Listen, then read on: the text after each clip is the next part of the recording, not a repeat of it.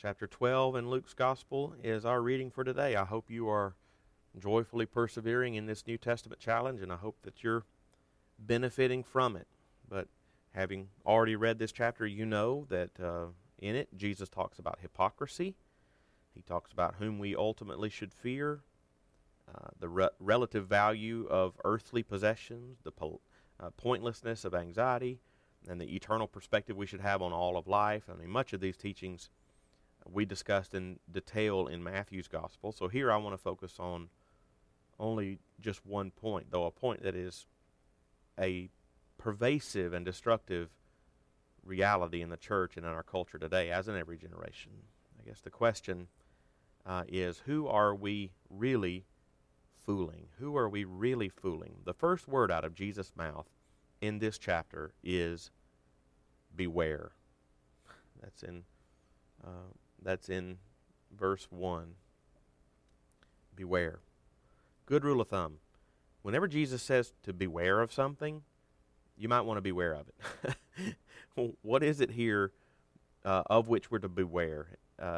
He says in verse 1, it's the leaven of the Pharisees. Well, what's that? Well, he tells us in verse 1, it's hypocrisy. What is hypocrisy? It's insincerity. It's putting on a different face. It's pretending to be someone you really are not. It's giving every effort to convince other people that you are one thing when in actuality you are another. As one person put it, hypocrisy is the difference between public persona and private character. We're all guilty of this, by the way. Jesus attributed this characteristic to the Pharisees, no doubt because he had just had an encounter with one particularly disingenuous lawyer back in chapter 11 from their ranks, and that you can see that in chapter 11, verses 37 through 53. But who is guilty of hypocrisy? Well, all of us are, like I said, which is why Jesus not only accuses the Pharisees of it, but then turned to his disciples, and many thousands, it says, in the meantime, verse 1, when so many thousands of people had gathered, he turned to them and warned them against the same temptation. All of us are prone to hypocrisy. There are at least two major dangerous problems with it pointed out here. First, hypocrisy is a fast-growing disease. It's a fast-growing disease. It spreads. It takes over. Jesus uses a word picture to describe hypocrisy. What is it? Leaven. Leaven. Beware of the leaven of the Pharisees, he says. Why would Jesus describe it that way? What is leaven? Leaven is the agent that makes bread rise and expand. And that's exactly the imagery that Jesus wants to convey. My wife Laura makes homemade bread all the time, and she can put all the ingredients together, put it in a bowl, cover it, set it on the counter, come back in just a little bit of time, and the dough has risen and is almost overflowing the bowl. That's exactly the picture that Jesus wants to convey. Hypocrisy in a person left unrecognized and unrepented of always grows and expands. What does that mean? It means it becomes more pervasive in your life, sometimes to the degree that we begin to deceive ourselves and fail to recognize the truth about ourselves. We erect a facade of who we want others to believe we are that becomes so complex that it requires all of our time and all of our effort to keep up appearances, leaving little or no time for serious dealing with our real selves before God. And that's a big deal, because hypocrisy left unconfessed becomes judgment in itself from the Lord.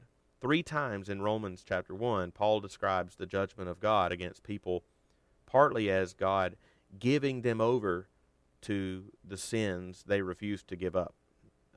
And for God to give someone up to the sin of hypocrisy would be for the person increasingly to believe the lies and characters, for lack of a better word, that they have created for themselves about themselves. What the other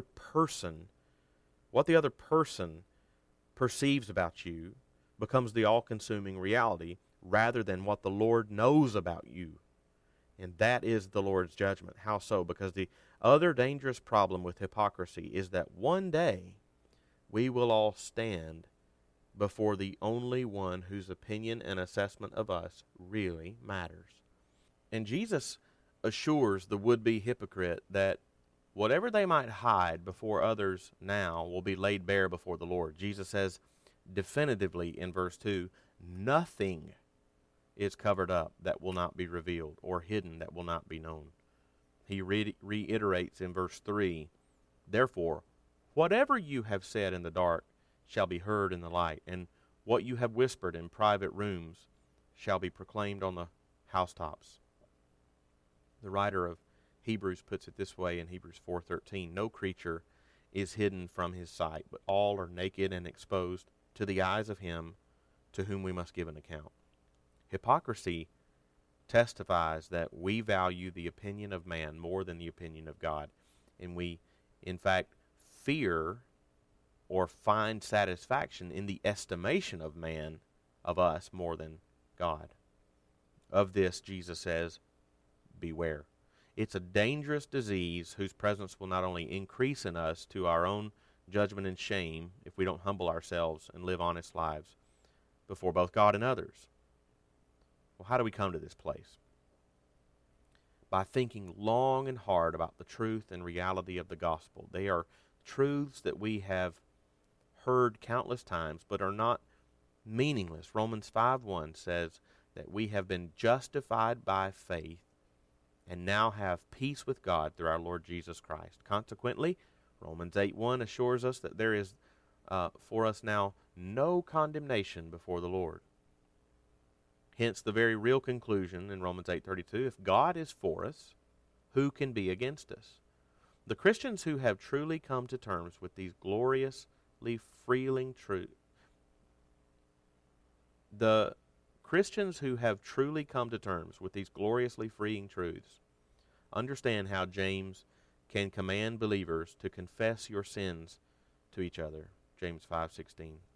And Paul can expect believers to listen without prejudice, and in Galatians 6:1, restore that person in a spirit of gentleness. What a beautiful community that is, who deeply understands the gospel, that teaches that God has already passed his judgment of not guilty, making hypocrisy totally unnecessary, making confession and compassion attractive and desired. Lord, hasten that day, we pray. And that's some thoughts on Luke chapter 12.